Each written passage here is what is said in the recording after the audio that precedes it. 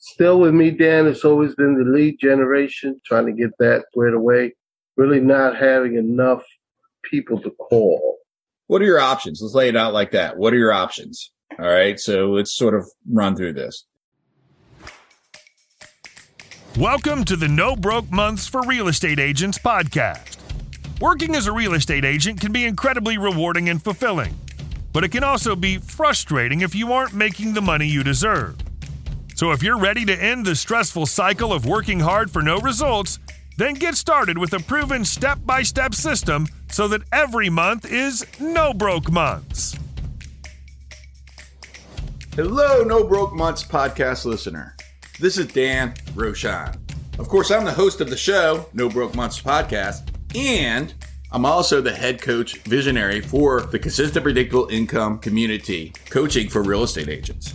If you want to learn more about how the CPI community can help you in your business, I invite for you to visit www.nobrokemonths.com and learn how we can help you achieve your success.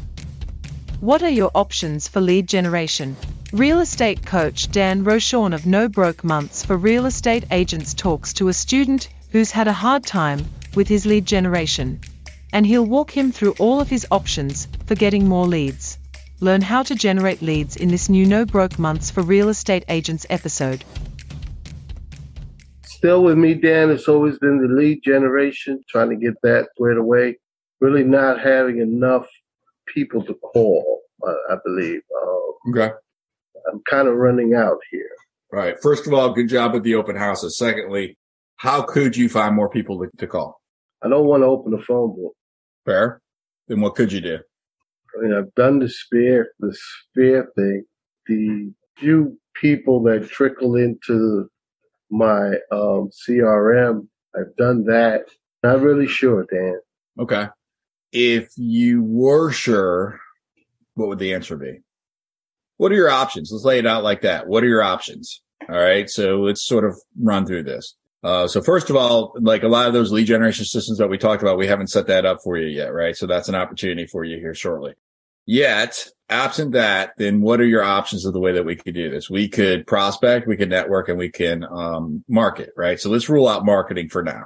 So now that's going to bring us down to prospecting and networking. And networking is typically it's a long-term process, right? So you would sit there and say, networking will take me 18 months before I start getting a reliable dividend on it. That is why I do networking after prospecting. So that's the order that I would coach in. So we may want to look at networking, which is fine, but it's not going to pay you today. Right. So we just sort of take networking aside for a second and say, okay, well, maybe we can do a better use of our time. All right. So now we're left with prospecting. So can we agree with it that prospecting is going to be your way?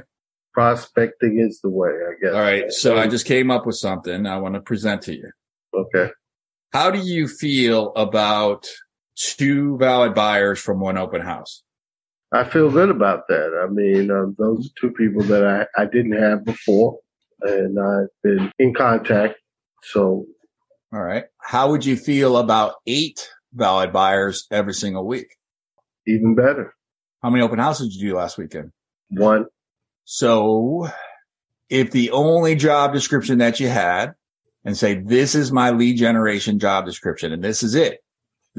Like my lead generation strategy is I'm going to do 2 open houses on a Saturday and 2 open houses on a Sunday. And then Monday, Tuesday, Wednesday, I follow up with all those people. What are your thoughts on that? Makes sense. It'd pick up the pace. Yeah, I can do that. What I'd like to see you doing is something that's already sort of in your wheelhouse. Right. And something that you already feel good about doing, because that's going to allow for you to have the likelihood that you're going to continue doing it much greater. Right. What's your hesitation on that? The hesitation is Sunday is family day. Okay. Go to church. Got it. All right. So what about 2 on Saturday? Saturday it can be done on Saturday. All right. So that's where the slight hesitation was. Okay. All right. Let's roll with it. 2 on Saturday. You think that anybody's ever done an open house on a Tuesday afternoon? That was a question also. If in fact to do it during the week, what's the good time for that? 5 o'clock, probably 5 to 7. Okay. What are your thoughts? I thought about that during the week. Okay. So is that something that you'd be interested in? Yes. All right. Take that yes. So I got a definitive yes that time. So thank you for that.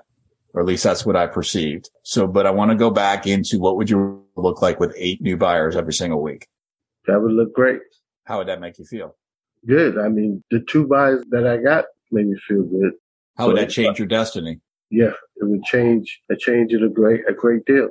Okay. So if you did 2 open houses on a Saturday, an open house Monday 5 to 7, an open house Tuesday 5 to 7, or some version of that, are there any obstacles that would prevent you from doing that? Other than if, in fact, I was to get I do make some type of calls during the day.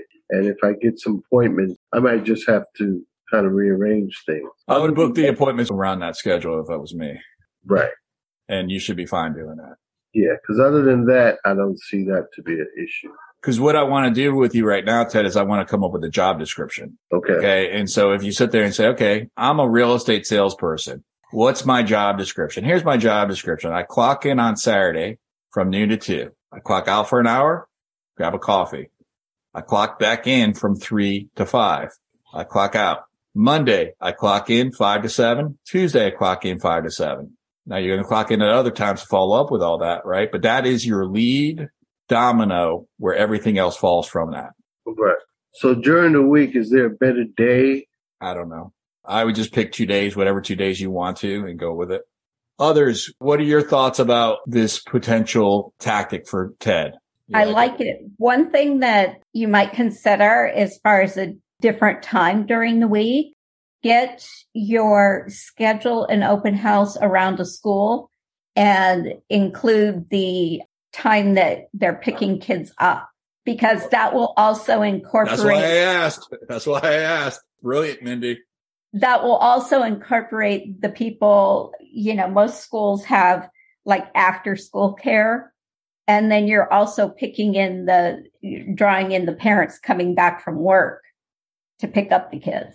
So that time frame would be more on a 3 to 5. Yeah. Or even I've had success doing a 3-hour open house. Yeah, you could even do 3 to 7. Mm-hmm. Nothing wrong with that. Cut it into one night. What I want you to focus on, though, Ted, is I want you to focus on what having those 8 new buyers a week will do for you. I want you to write that down, and I want you to be clear on that. That's your compass. What's going to happen is you're going to do an open house one day and nobody's going to show up. What's going to happen is there's going to be a family emergency. You're going to have to cancel at the last minute. What I don't want to – now, I'm not dictating any of that. I'm not affirming any of that. I'm not creating any of that to the universe. I'm just saying that that's a possibility. And if that occurred, I want you to continue focusing on why you're doing this.